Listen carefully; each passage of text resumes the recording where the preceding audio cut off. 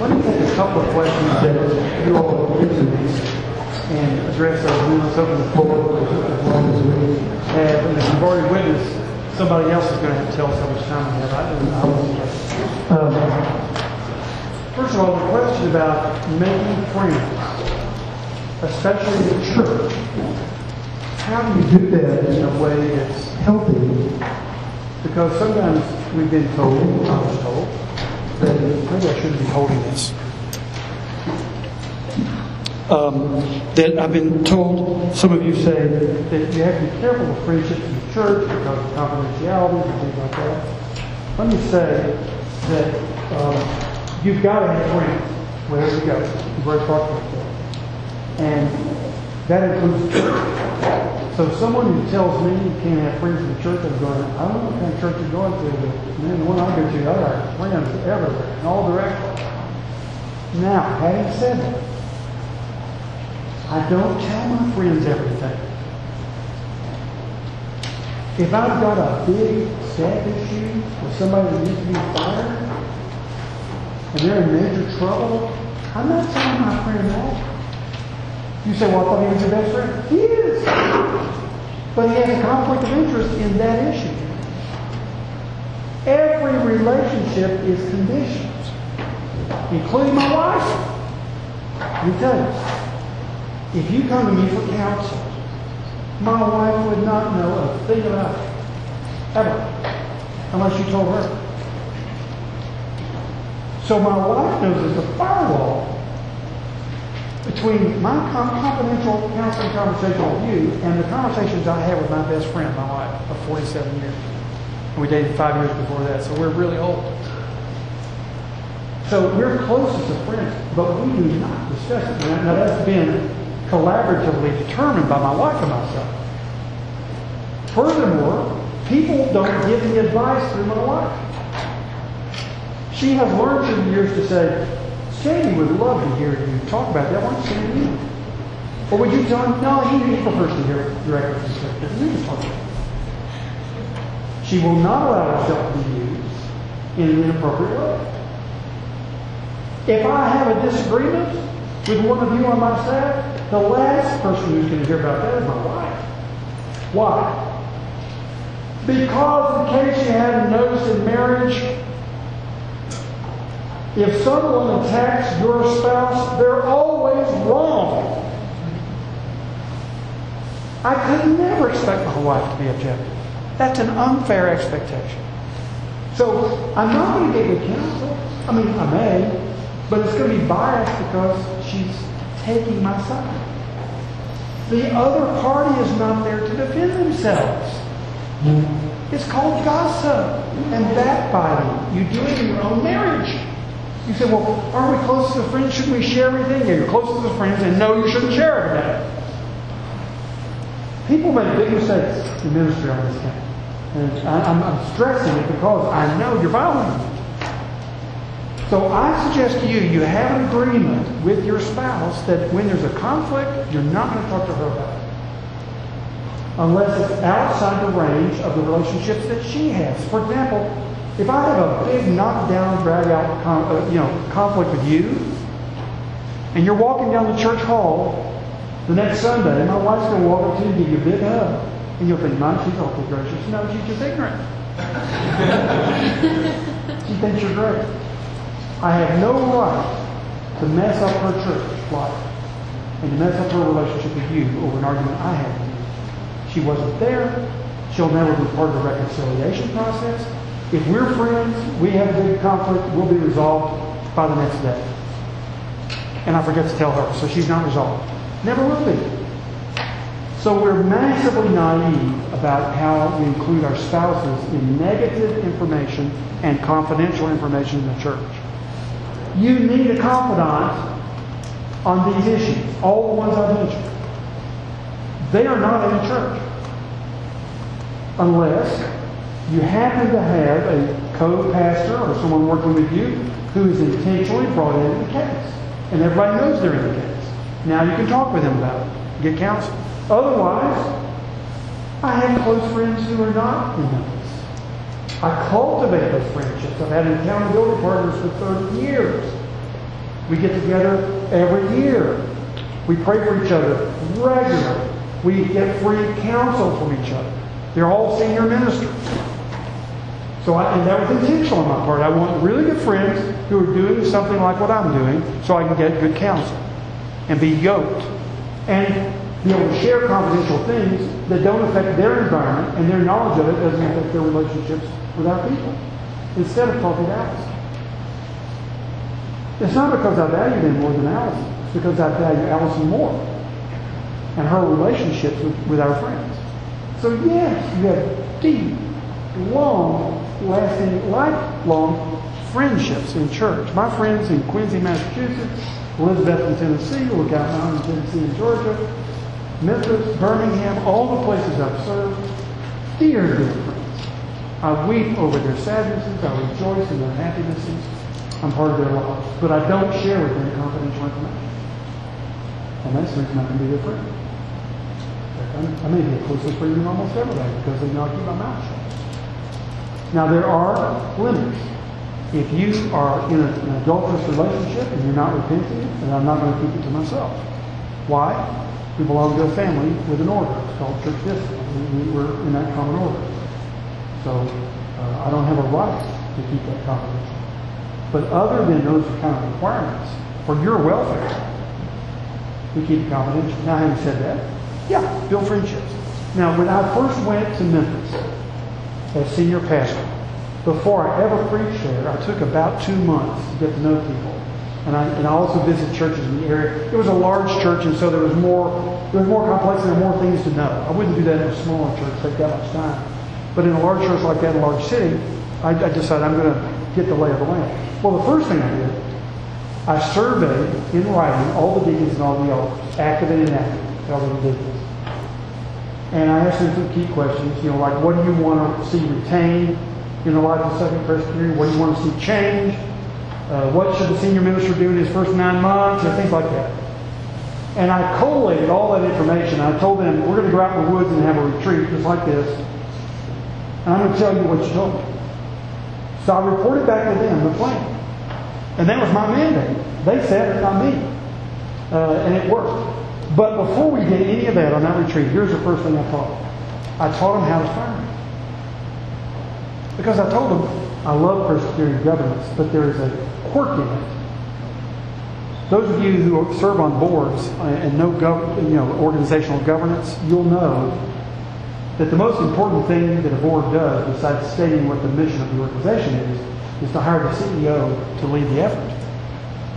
So you hire, evaluate, and fire the CEO.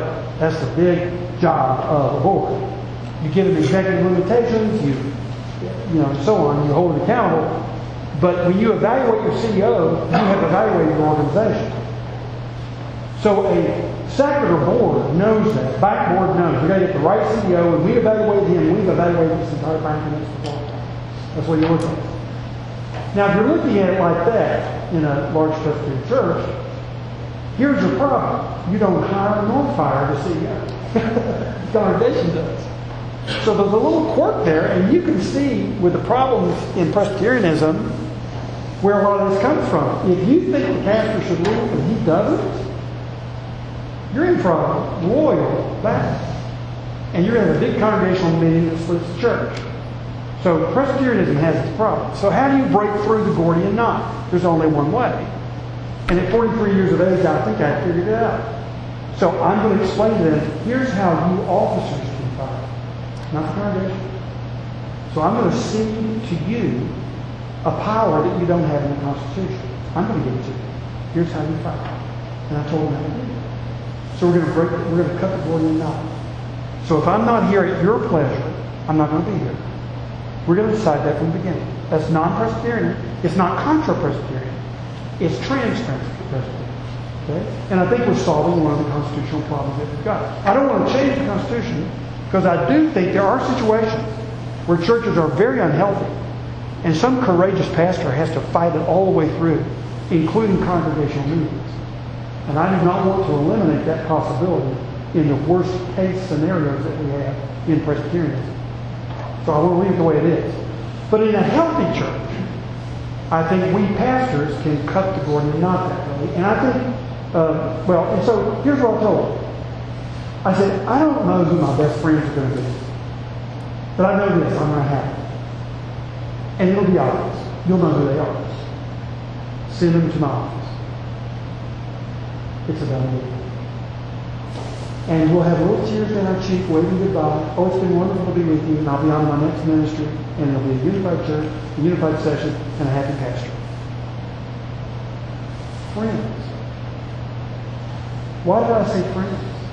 Because I like, trust, and respect friends, and I'll listen to them, and I'll do what they say.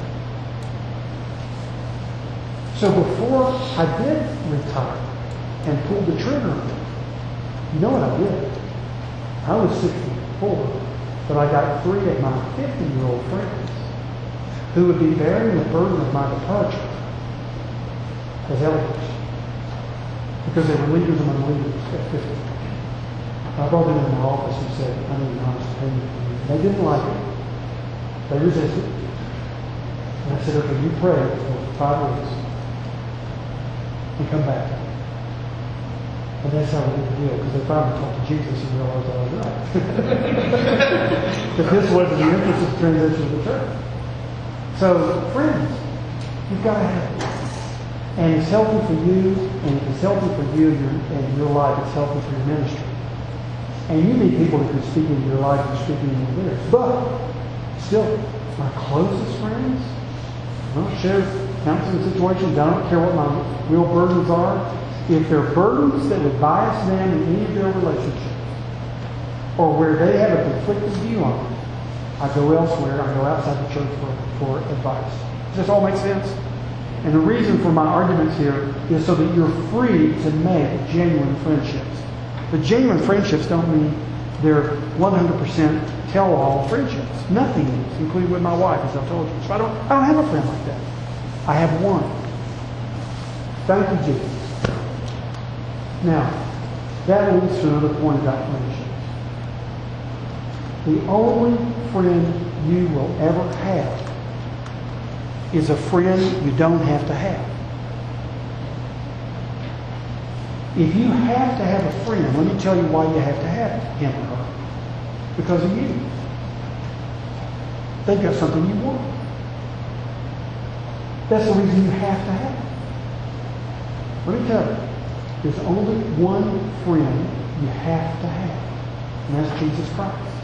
He's got everything you want, and I want you to want everything He's got. And it's in your interest, and it's for the glory of God that you would want everything He's got for you. So you must demand a friendship with Jesus Christ. Everybody else is contingent, including your spouse. If you have to have your spouse, you're not loving your spouse. The reason David and Jonathan were friends is because they didn't have to have each other. They made a covenant in the Lord. They were friends because of a common advancement of the kingdom. Jonathan was willing to give up his seat as prime prince and heir to the throne because he saw the big kingdom with a capital K, and therefore David was his friend. The moment the kingdom is undermined, then you're not my unconditional friend. You're always a conditional friend. And it's conditioned in Jesus Christ. The only way you can really be a friend is if you have the courage to be alone. If you have to be connected in order to feel good about yourself, or to feel like you're healthy, or some other definition you've got for what your purpose in life, you're not friends. You're using people. Look at Jesus Christ. Our Lord went to the cross, and every one of His friends abandoned Him. He loved Him. And He went alone to the cross. And what did He say to us? Take up your cross. Be abandoned. And come follow me. And have come. If in your marriage you've never experienced the loneliness of the separation of being married to a sinner and being a sinner married to a sinner, you really haven't reached the depth of what a Christian marriage is all about. A Christian marriage is contingent. It's in Christ. And there are times, rare though they be, when we actually gently, lovingly confront each other because the Lord of the house is being offended by something you're perpetrating. And I will not be part of it. Christian marriages contain that willingness to be alone. So the only way you have a best friend is if it's a friend you don't have to have. So I encourage you to enter into loneliness. You know, when I talk to seniors in high school, I get 4 Sundays in the spring during Sunday school. The kids started calling it Sandy School. And I had 4 points I covered with them, 1 for each class, about what we want. You know, we're doing our final equipping for getting to the college campus. The first one I talk about is about how to lead your family well. I keep reminding them, you know, you're not coming back. You may be here in the summer, but you're really kind of a guest. I mean, you don't permanently live with this family anymore. You better lead them really well. And I tell them some stories of people who did it and why this is on the line. But the first thing I tell them about the campus, University of Michigan did a study years ago to discover the #1 problem among college students, college freshmen. 70% said the same thing, loneliness. And I suspect the other 30% were lonely but didn't have enough maturity to know what that emotion was. It's a lonely experience. Now, you're going into a situation that's lonely, like ministry, you're going to college as a freshman. You need to know how to manage the loneliness. And the problem that so many freshmen get into is they try to alleviate the loneliness, to relieve it quickly. That leads to all kinds of problems, namely getting in with the wrong crowd. You want to be included like that, you can do it. Take the lowest hanging fruit. You got it. Go to the bar with them. Hang out with the wild crowd. Do what they do when you're in. Loneliness solved. Not really. But we train them in 2 ways. Number 1, embrace your loneliness, because this is where the Lord does a lot of His really good work and He's showing you He's really the only friend you ever had and never will have until you get home. He's the only unconditional friend you've got, and you need to get to know Him better, and He's taking this other away from you so that you'll focus on Him. Second, don't resolve the loneliness quickly. Resolve it slowly. And you'll come home at Christmas and you'll have a friend, probably. At least an acquaintance. You'll feel like you kind of fit in. So that by your second semester, you actually are entering back to college campus. Are you willing to wait 6 weeks, 8 weeks, 12 weeks, whatever it takes, to have your loneliness resolved through involving yourself in the campus ministry, with a Bible study, with a local church that you've got involved in? Are you willing to wait until the loneliness is relieved through healthy means? That will be a key to your spiritual success for the next 4 years. So teaching on friendships and the loneliness required for healthy friendships is vital with kids and with youth workers. Because you need friends. And you need to be courageous and focused in all of your friendships. Everything is mediated through Jesus Christ. Everything. Up to Christ, down to your friend. From your friend to Christ, back to you. He's in the middle of everything. We're in Christ. We're walking in Him. Our friendships are in Christ, our soulmate friendship. And then, of course, we have all kinds of friendships, acquaintances with unbelievers. And those are all missional. How could you know about heaven and hell and not be missional with a lost friend? Please explain this to me. How can there not be an agenda? People say, oh, I just want a friendship with no agenda. Well, then you don't want a real friendship, because you know Jesus Christ, you know about heaven and hell, and you don't want to leave them there to heaven? That's no friendship to me. So my friendship agenda is a love agenda. And being a Christian, I know what love really is. It's edifying people so they get home safely, for heaven's sake. So every friendship is on Jesus' kingdom agenda. Every one. Just like when you get married, I don't have any female friends that are not mediated through Allison. I just don't have them. Now, you may not have met Allison, and you may be female, and we can be friends, but you'll hear me talking about her all the time. It's just natural. I'm with a woman. My woman is Allison. You'd love her. You'd love her. You would. She'd give you a big hug. You'll all be cozy. And that's the way I see you, as my wife's friend, even though you never met her. Well, that's marriage. That's healthy sexual ideation is a married person. Well, you're married to Jesus Christ. We're on His agenda completely. It's all about Him. That's what you want to think with friendships. Now, the other question that came up, help me. Who asked it? One of you. Yeah, please, do you mind asking it? How to graciously, passionately motivate your Yes, staff. yes, thank you. You triggered it. Okay. So the question is, if you know your personality, that it's liable to be a type, well, it is a type A personality, okay? So some of you have type A, some of you type B. So this is a type A question. But those of you who are type B, it's good for you to listen in to see how we self-talk. Type A person is sort of performance-driven, sort of.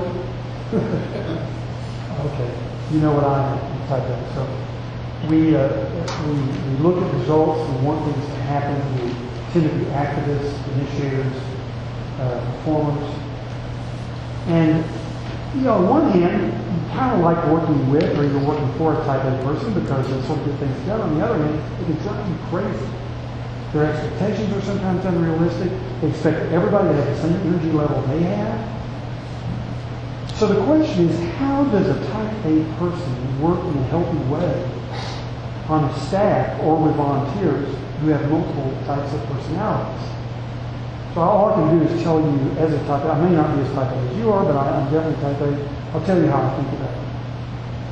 You have to thank God for the assets He's given you. That you have a form of ambition, and of course you need to be carefully focused and reined in, but you want to see things happen, and that's good. I mean, look at the apostles.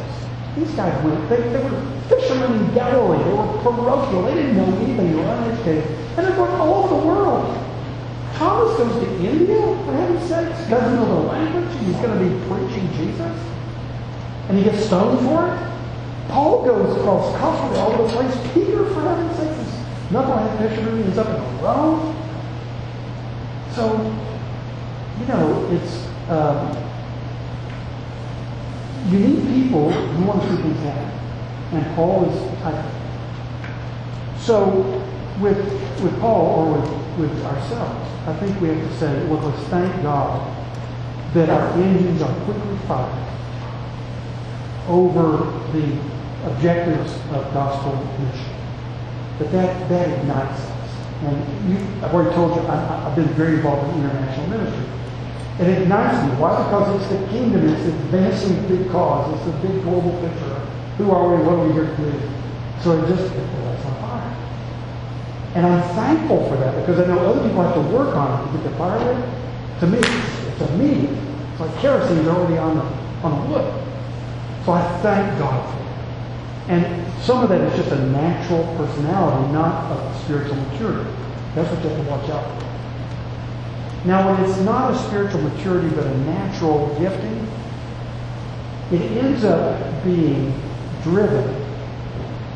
It ends up being for my glory and not for His. It ends up being, this is what I love to do and I love to accomplish things, rather than a loving self-sacrifice for the sake of the mission and the sake of everyone you do it with. We all know this to be true.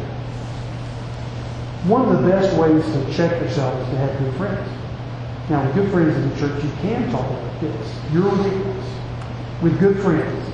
That don't always keep things confidential, but usually they do. And so you're going to go ahead and trust them.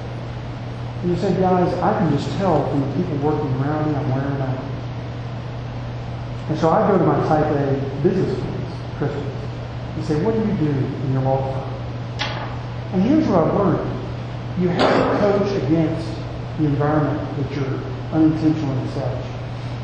This high-performance environment, a hard-working environment that everybody doesn't quite g-haul with. So if I realize I'm in the top probably 3 or 4% of energy level people, I have to say regularly to people around me, look, I hope you all don't mind. I love working and working hard, and I don't expect you to do the same thing. Here's what I expect you to do. Live a godly life. answer to all of your stakeholders, including me, and enjoy your work, and go about it diligently, conscientiously, with everything in you in the way that's appropriate for your work. And that's what I expect. Well, Pastor, what does that mean in terms of hours? Well, I've already told you all, I probably work 65 hours a week. I do not want you working on that. Why? Because you're not married to Allison. I am.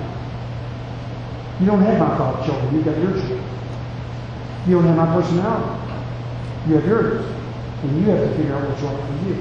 And if I didn't have Allison, and I married some other woman, I probably would not be in this ministry. It wouldn't be right for my family.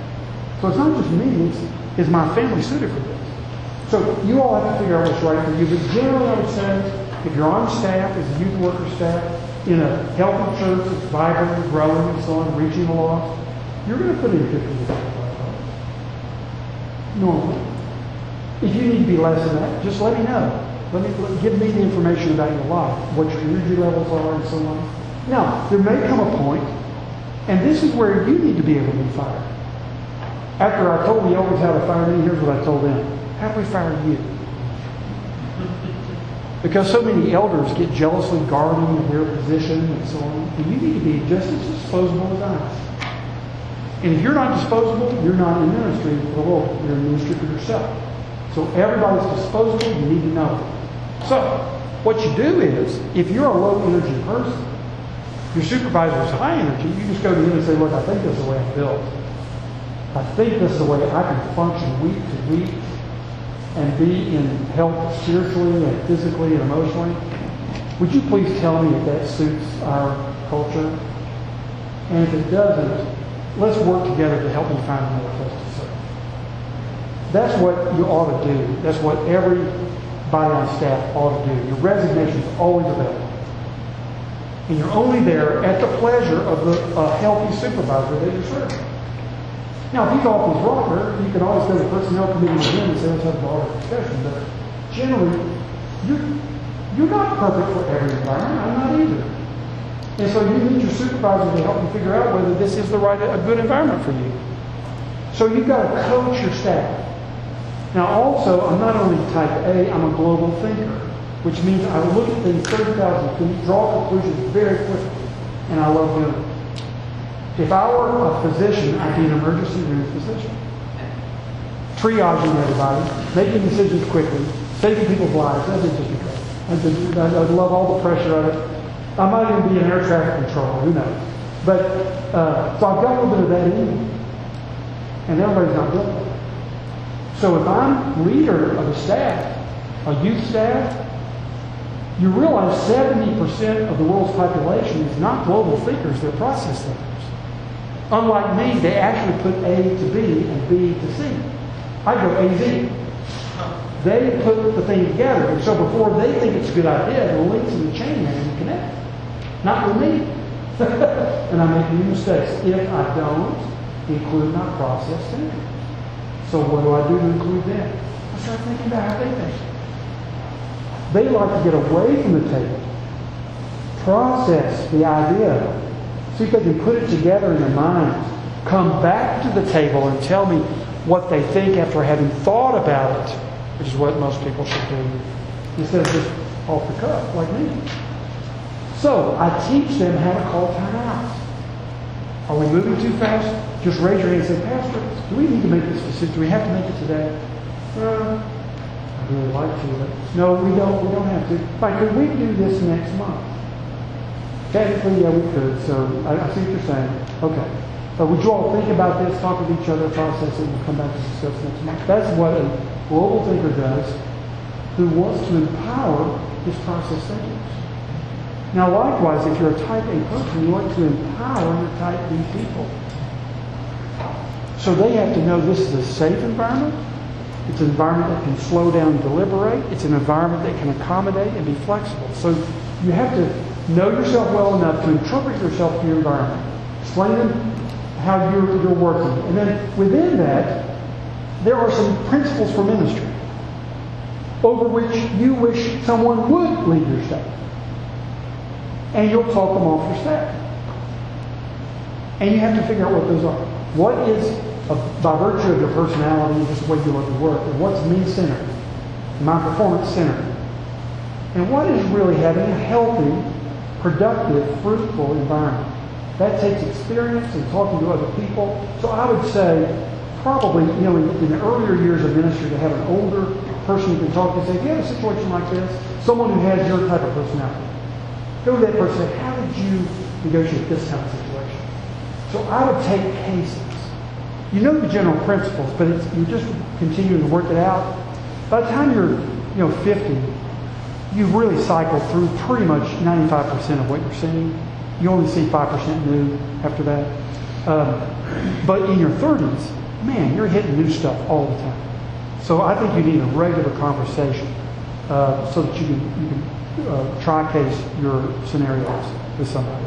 And it'll teach you new things, how to apply what you believe into this particular situation. So I do think sometimes churches are lazy and church staffs are lazy. That's a reality. And some people like ministry because they can hang out at Starbucks and just hang and not really lead people to Christ. So I know that happens, and I'm aware of it, and I don't like it. But I also know there's fewer cases, but they're there, where churches are just high performance, and they're looking at numbers, and they're looking at budgets, and they're looking at progress that can be measurable, and that's really what their focus is. I mean, I know a church that's so crass that they actually said in a liturgy meeting, everything we do is to increase our numbers. They said that. Everything we do on Sunday morning is so that visitor will want to come back next week. Everything we do. You just commissioned your church to go straight down into the lower regions. You sacrificed every principle we know from the Scriptures when you do that. Just pragmatic success. That's ugly, ugly, ugly. And I hate that worse than laziness. So, it's like a drunk on a horse. If you fall off to the right or the left, you've got to watch yourself. Check yourself on all sides. Your wife usually knows whether you're being abrupt, too demanding. So my wife is very, very merciful, so I don't always take her advice because she's so merciful. We'd just be bandaging people all the time. But I do listen to her very carefully. She catches me. Does that help? I'm sorry, it's not very detailed, but that's the plan. Okay, other questions or comments? These are really good. Take off if you need to. Maybe we've got 5 minutes if you want it. Yeah. In terms of negotiating with stakeholders, yes, sir. When it comes to youth ministry, who's your stakeholder there that you're negotiating with? Is it senior pastor? Is it a session? Is it the youth themselves? Because in terms of negotiating and them understanding your other stakeholders, I don't know if youth have. Yes. Here's what I think I would do. I've not been. My first ministry volunteer was junior high ministry. We just had a great experience. Senior high has always intimidated me until I got a little older as a Christian. Now I realize they're just like junior highs. I just don't want to admit it. They're taking it for granted. But there's a soft heart in here, a vulnerable heart. Once you get past that hard shell that many of you describe, you're dealing with someone who really just needs our love. Anyway, what I think I would do, the one I report to, and probably the senior pastor in most cases, would be a key stakeholder. My wife would be a key stakeholder. So what I would do is I'd first of all develop my own idea of what we need here, assessing whether I thought I had what it took to be the leader here, with the vision that God has been working in my head. I talk to my wife and say, sweetie, in order to pull this off, I think this is the way it would look. What do you think about that? And eventually we negotiate that, figure out a pattern that would work for both of us and work for our kids. Then I say, let me take it to Bob, the senior pastor. Let's see what he thinks and how he might adjust, and I'll be back to him. So then I go to Bob and I say, this is what I'm thinking. I don't mention that at all. This is what I'm thinking. This is kind of my vision for the ministry. I think I'm properly suited to be the leader here. And this is the way I think I'd work it. Does this sound right to you? And I give it to him in writing.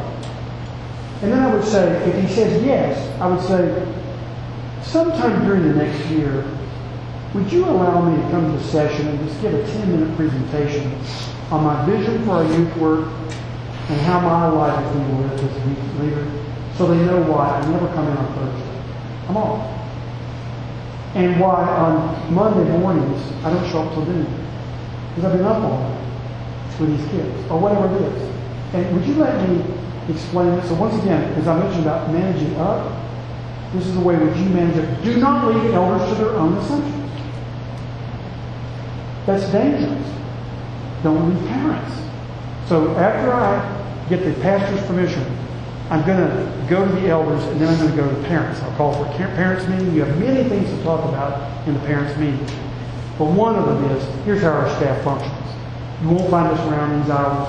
We take off. We're probably putting in about 45 to 50 hours a week, each of us. We kind of calculated it. It varies from week to week.